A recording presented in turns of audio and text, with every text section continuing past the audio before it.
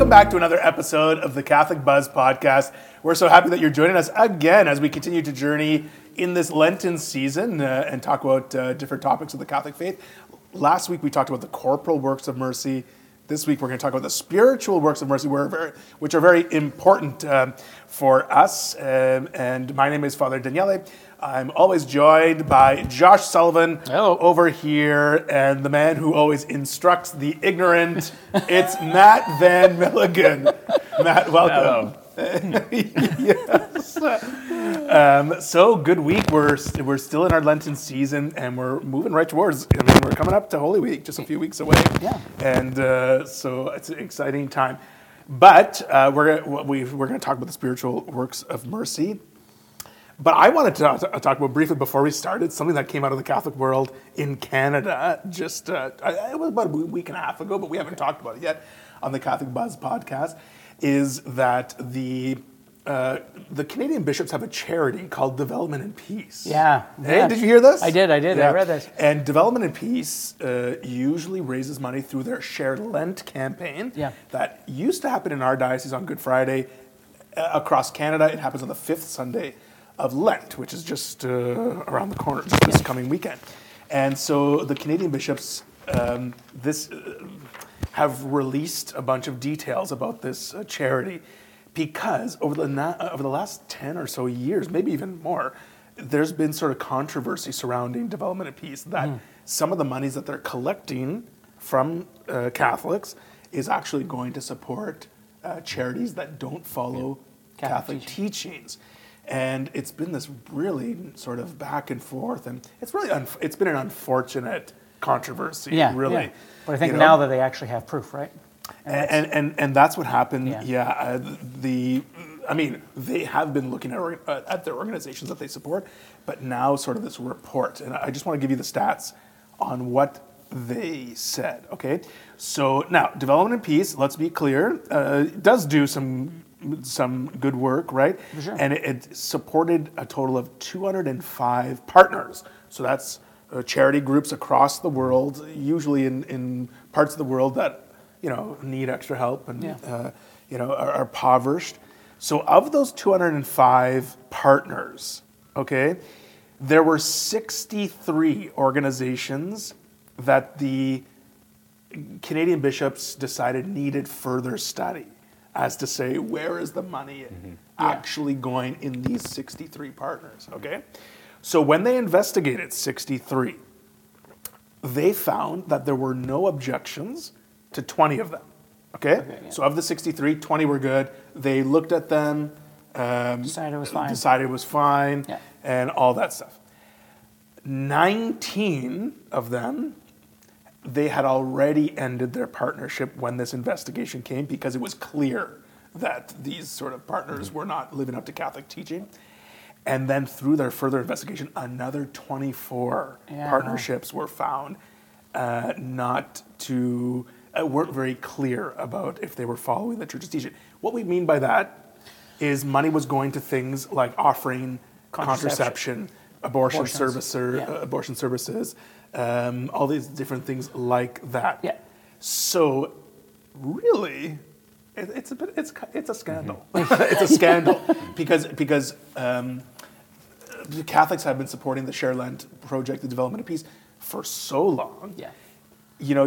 And I'm not discrediting the good work that they do, but you think that there would have been some. You have a duty to make sure that the money I'm taking from you is going to a place where you entrust me with it. And I thought for that not to happen, especially with an organization like this that is kind of backed by the Canadian bishops, was very unfortunate. Yeah, it is. And it's very nice to see these numbers from the Canadian bishops organization. And that they're publishing them and they're known, you know what I mean? Yeah. Because that's taking ownership of the problem, instead of like trying to shuffle things under the rug, keeping ownership of it and putting it out there. But yeah, it's unfortunate. It is unfortunate. So I thought we'd at least talk about that because, every year at Lent.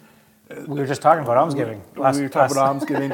and really, when people kind of put the two together during Lent, when we give to charity, the Share That. Because, sometimes they put out those calendars of, how many light bulbs do you have in your house? So for each light bulb, take a quarter and put it in the pot. And then you give that money to Development and Peace. after. So, of those 60, so like I said, there was 200 and some organizations, 63 were reviewed. Yep. About 43 were Yeah. pushed aside, and they continue to support organizations. So So at no- least that's out there. Do your research. Do your back. Like when you're investigating money. One of the things I worked for Knights of Columbus, and one of their financial billions of dollars, right? But they make sure that they actually hire another outside company that every single dime that they invest is not invested with a company that does things as against the Catholic Church. So everything. So when you can put money in the Knights of Columbus, that's why a lot of priests invest with the Knights of Columbus too, is because all of their money is specifically directed towards investments that aren't against the Catholic teaching in any way. You know what I mean? Even to the point of like some GMO testing stuff was against, Right. and they pulled out from a specific company when I was involved with them. They pulled out from a specific company. The company's like, "There's no way you're going to do that. You're going to lose $1 million," and they did it anyways. And so then the company's like, okay, well, we're going to stop doing this. We'll stop testing this way, And so like it was kind of cool to see that when you have companies like that that do back it and do keep a close eye, make sure you know where your investments are going. I like how you said, you were talking about priests investing in the Knights of Columbus, like Yeah. hint, and you're like, all their money. Oh yeah. Like, Well, there's tons. There's all tons of my money. money. Yeah. No. Yeah. No. But I mean, like that's where I priests know sometimes what you did. meant. I'm just bugging you. Yeah. When I was working, My priests gosh. makes millions. So where? They Yeah, almost get $5 whole extra a month. So today we're so moving on. Last week we had a good conversation on the corporal works of mercy. So I've been thinking a lot about them this week, and this week we're doing the spiritual works of mercy. Yeah. So again, last week was sort of the tangible things that we can do. Not to say that spiritual works aren't tangible, but these are sort of more, to use a Matt word, efficacious for our spiritual life. Yeah. You like that word? Yeah, I did. So just to quickly, the corporeal are aimed at addressing material needs, whereas the spiritual are addressed at Emotional, towards, spiritual needs. Spiritual needs, yeah. more metaphysical needs. Okay, so again, Metaphysical is the right word. yes, just like last week, there were 7 corporal works of mercy. There are 7 spiritual works of mercy. So we'll just go through them and then we'll recap them at the end. So the number for the first one is counseling the doubtful. You want to say something about that, Matt? Sure. I think this is something that a lot of us, like even the fact that we're having this podcast, that we're trying to act in a way that provides support for people who are kind of either just learning about the faith or are somewhere along the road in their faith. They have questions, they have doubts, they have concerns, they have and this kind of conversation, this kind of activity is something that was a pretty regular part of our community before COVID, and this is kind of an aim to keep that going. Yeah. But it really is responding to a need that people have concerns, people have doubts, people are interested in the faith but don't really know where to start. One of the works of mercy is to Counsel the to doubtful. fill that need, or is to Yeah, and I really like that because and all of us have doubts. Doesn't mean like Of course. we get past those doubts by looking into them, not just really accepting them. Too many people have doubts about their faith. I know when I talk to students in high school and other students, they're just stuck in their doubt, and nothing can break through it. Yeah. Where it's like we have doubts too. We work through them. We learn about them. We talk it out. From people who know, and we grow in trust for Jesus. Yeah. For sure. And the word doubt in a classical sense isn't necessarily a denial or a rejection or a rejection of the truth of something. It could be a concern. Like a lot of times people equate kind of doubt and skepticism. Yes. That these are the same things. That it's like if you're not fully convinced of the truth of something, or if you're not, Then you still be in doubt. Yeah, you can. There's a healthy doubting that allows you to ask the questions that lead you to truth. Can I say too, understanding too, and this is where I'm going to say as good Catholics, good Christians, we should be reflecting on our lives on a daily basis if we can, but also asking for God for things and then looking for his response. Because when we have those responses, I mean, we talked about we were not going to be moving to Thunder Bay. We asked and God gave us some signs. And I've used that. It's very clear evidence to me that God has a path for us, and it was to go to Thunder Bay and he was very clear. But I can use that then to counsel the doubtful. You know what I mean? Like just saying, oh, this is how God has worked in my life. Here's some mini miracles or the way that God has spoken to me. But I can do that when I'm reflecting on it and understanding that, oh, that's where God is moving in my life. Oh, look how God has worked in my life. If I don't ever look at that, so you got to ask and then look for the answer, as we talked about a couple weeks ago. Yeah, and on that topic, I want to encourage people who and not that there's anything wrong with this, but who are Catholics who just come to Mass on Sunday. Yeah. I want to encourage them to get involved with something like something else during the week in their parish if it's available, because that's when coming to Mass obviously is the sort of pinnacle of our prayer. It's where we come to encounter Jesus. But then to continue that conversation somewhere else during the week, like in a prayer meeting, Bible study, exactly, that prayer kind of meetings, Bible study. We have some RCIA going on. There's a lot of conversations happening there. Yeah. We have programs for young people and when they come together, what do? We talk this doubt out. We talk about these themes. We try and people don't realize adults can come to these things and help volunteer and help. Right. You know what I mean? Like if you have a gift for that kind of stuff, but you don't have to be the know-it-all with the answers. You're just being an adult there, loving the teenagers or loving whatever. If that is available and that is one of your gifts, you will learn through what the teenagers learn. You know what I mean? Like it's areas that I think it's important that something secondary should support our Sunday Mass experience, right? Yeah. And if there's nothing for you in your age group at your church, get it started. Make something. Get it started. Okay, number 2. That was long. Yeah, number 2. This is Matt's area. Instructing the ignorant. Yes, this is. So start up your own podcast, and he's the instructor. I'm the ignorant. That's what I mean. Yeah, get two guys on it. I'm just gonna bypass that whole character assassination, but again, just to distinguish, like the classical sense of ignorant isn't the. A lot of times, like ignorant is used in a pejorative sense that you're calling someone ignorant. Ignorant in this sense is someone who may not just have been exposed to these ideas. To children, in a sense, are ignorant because they haven't learned something yet. Yeah. That it's not just and they're not willfully ignorant. Willful ignorance is its own thing. That people haven't taken that kind of responsibility to kind of instruct themselves and seek instruction for things that they don't know about. Yeah.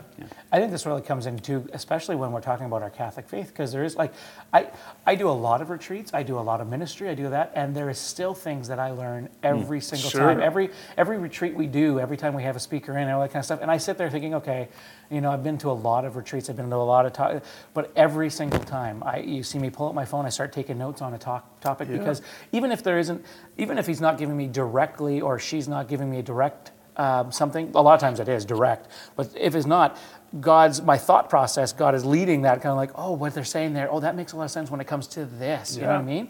And so instructing the ignorant, everyone's ignorant of something, you know what I mean? But sharing faith can help, can allow that, and if you are ignorant in your faith, then seeking the truth and seeking that so that you can then later on share that answer. It's very true, and like you mentioned, we were talking before about different programs in the church too. Yeah. Like, and you mentioned this podcast as something like a tool. There are some things. I mean, there's something about our faith we all don't know. Yeah, exactly. I learn a lot on this podcast. It's very true. It's very true. But just to know our faith and to journey with someone to grow deeper in that knowledge of faith. So I think there's a lot of opportunities. Okay, number 3 is, this one might sound harsh, right? Admonishing the sinner. This is my favorite one. I love telling people they're going to hell. No, this one I think is one that a lot of people don't realize what it really means, right? It's not standing on your soapbox and telling people turn or burn. This one here is being supportive and helping others. So one of the examples I remember hearing about is a buddy who would sit at the bar with his friends, and he didn't do anything. He was married, and his buddy was married, and his buddy got up and started dancing, on the dance floor and stuff. And it wasn't wrong what he was doing or anything else, but he just looked back and saw his buddy sitting there with his drink, and just sitting at the bar, and the stare and the contact that they had between them. He just was like, "Oh, this probably isn't the best thing I could be doing right now." And so he'd come back and sit down and be like, "Okay, well, should we leave the bar? We want to go home and have a drink?"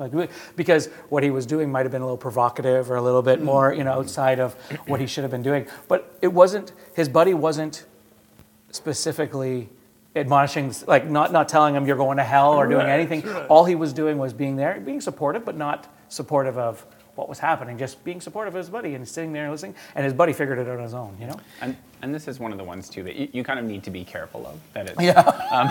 I imagine a lot, like there are some people on social media who they would say that this is my work of mercy, like this is the one for me, and in the comment section telling everyone what they're wrong about. Yeah.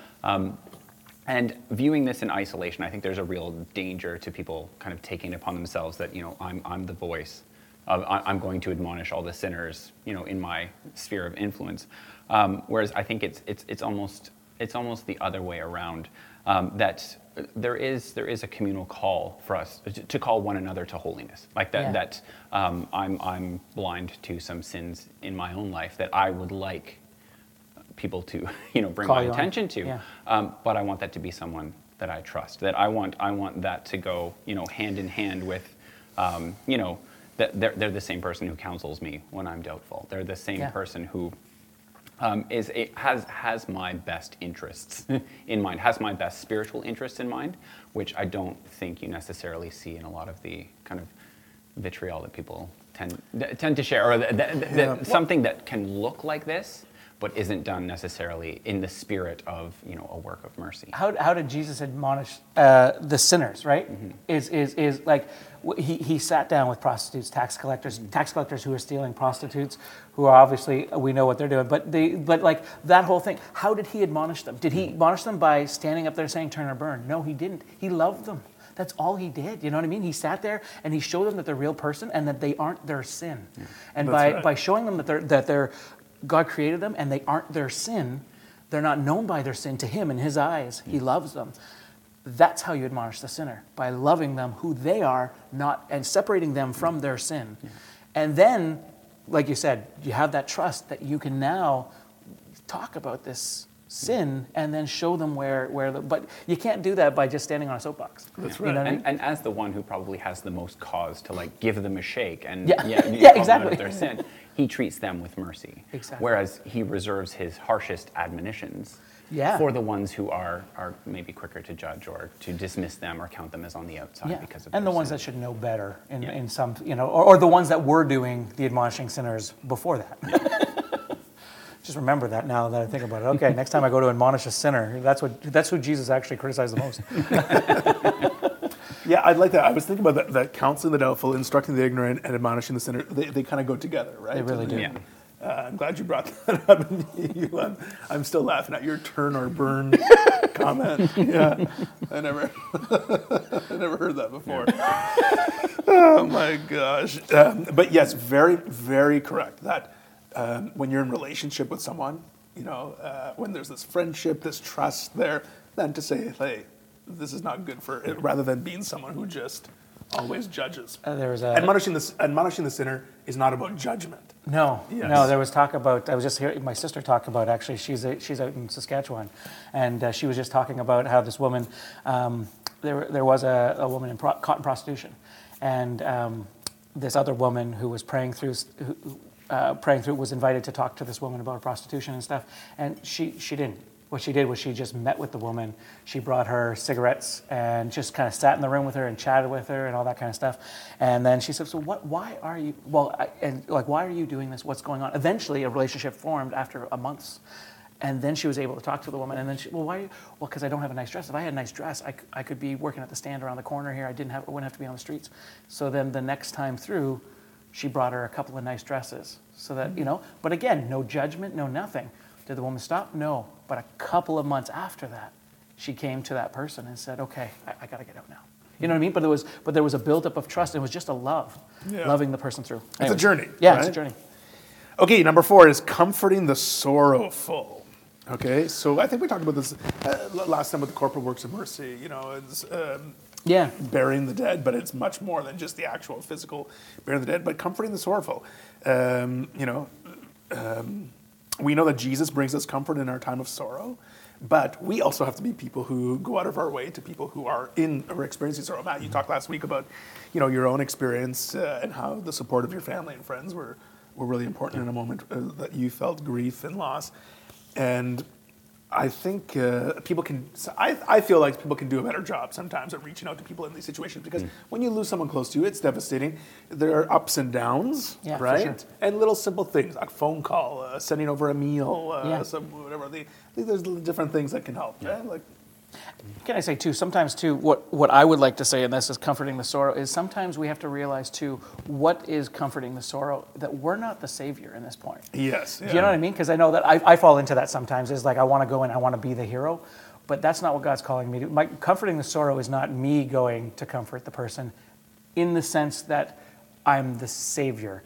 More meaning like things like going over and just listening to the person. I don't have to have an answer. I don't have to have a resolution or whatever's going on. I just have to sit there, be there for the person, listening to the person, comforting the sorrow that way. Or thinking about the person ahead of time, bringing them a meal, thinking about them to, like, what are ways, like when someone is, you know, family is going through a loss, how are ways that I can serve that person? And I mean, I remember when we lost my mom, some of the families that stood out to me are the ones that thought about that but didn't intrude or didn't, just was like, listen, you have a big family and you all live in Powassan, a half hour away from the funeral home.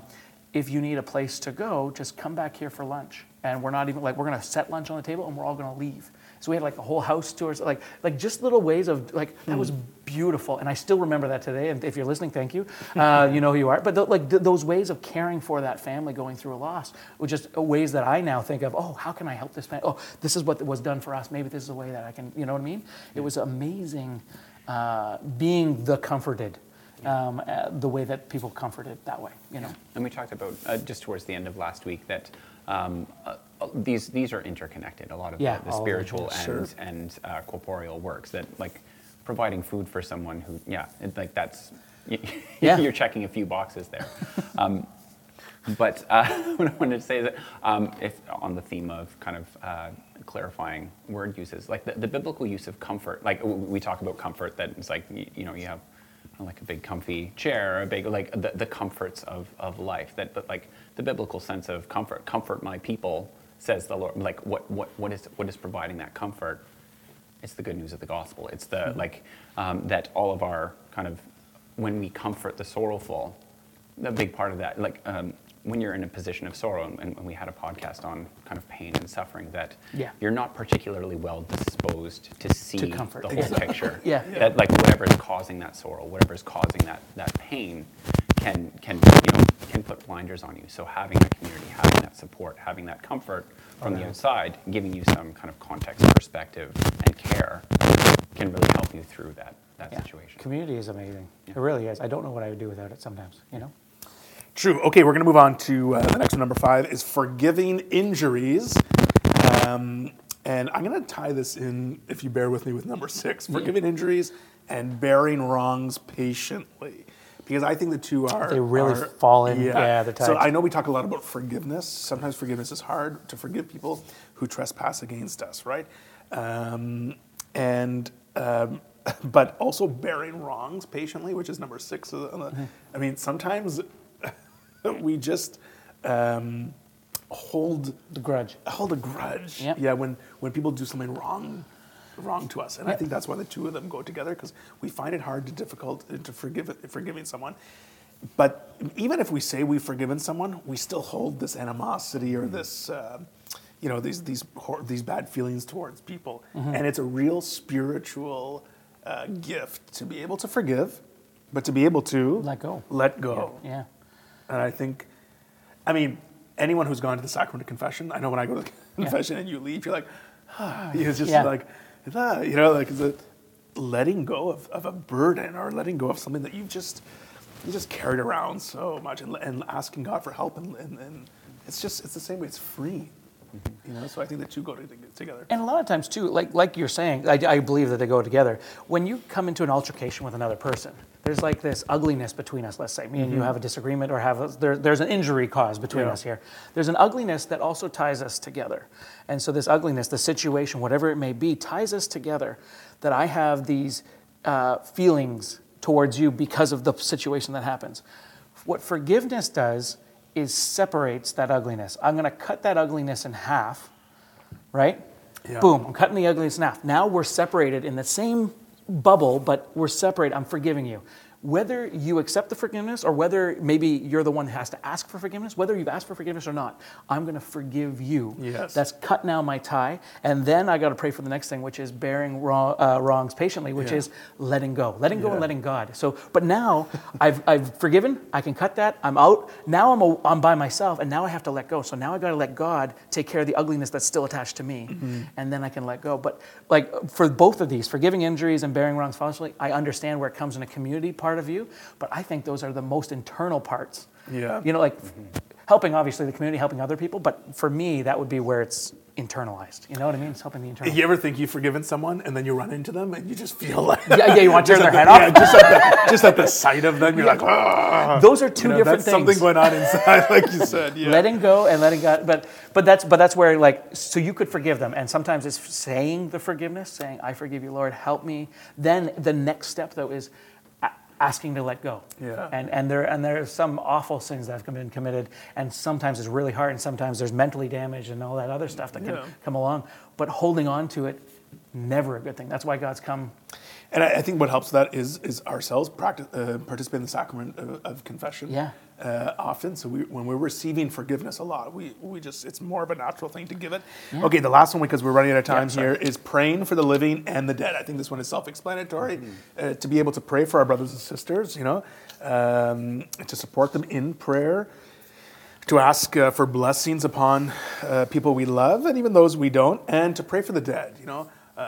To pray for those who have gone before us, to offer mass intentions for them, to offer our prayers. Lots of things we can do for both the living and the dead. That's a real spiritual work of mercy because it always keeps us connected with the community of brothers and sisters of our Lord. And we've talked about purgatory before. Yeah. But like for those people that are in heaven already, you don't have to necessarily pray for them. Oh, they can pray for us. They can pray for us. I know, exactly. So when we're talking about the dead, we're talking about those in purgatory, and praying for them so that hopefully we get there. Hopefully we bypass it. But if we don't, like when we get there, people are also praying for us as well, right? And then when they get to heaven, hopefully they're in heaven before us when we prayed for them.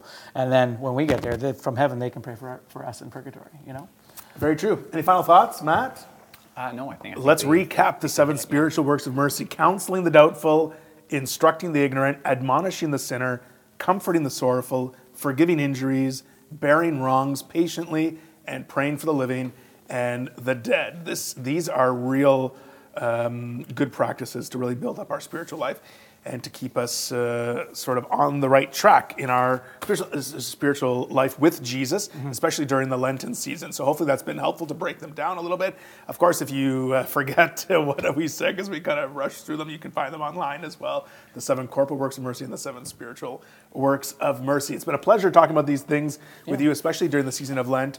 And if you have any questions, comments, or anything else that you want to send us an email to thecatholicbuzzpodcast@gmail.com. And for Josh Sullivan and Matt Van Milligan, my name is Father Daniele, and we will see you next time on The Catholic Buzz.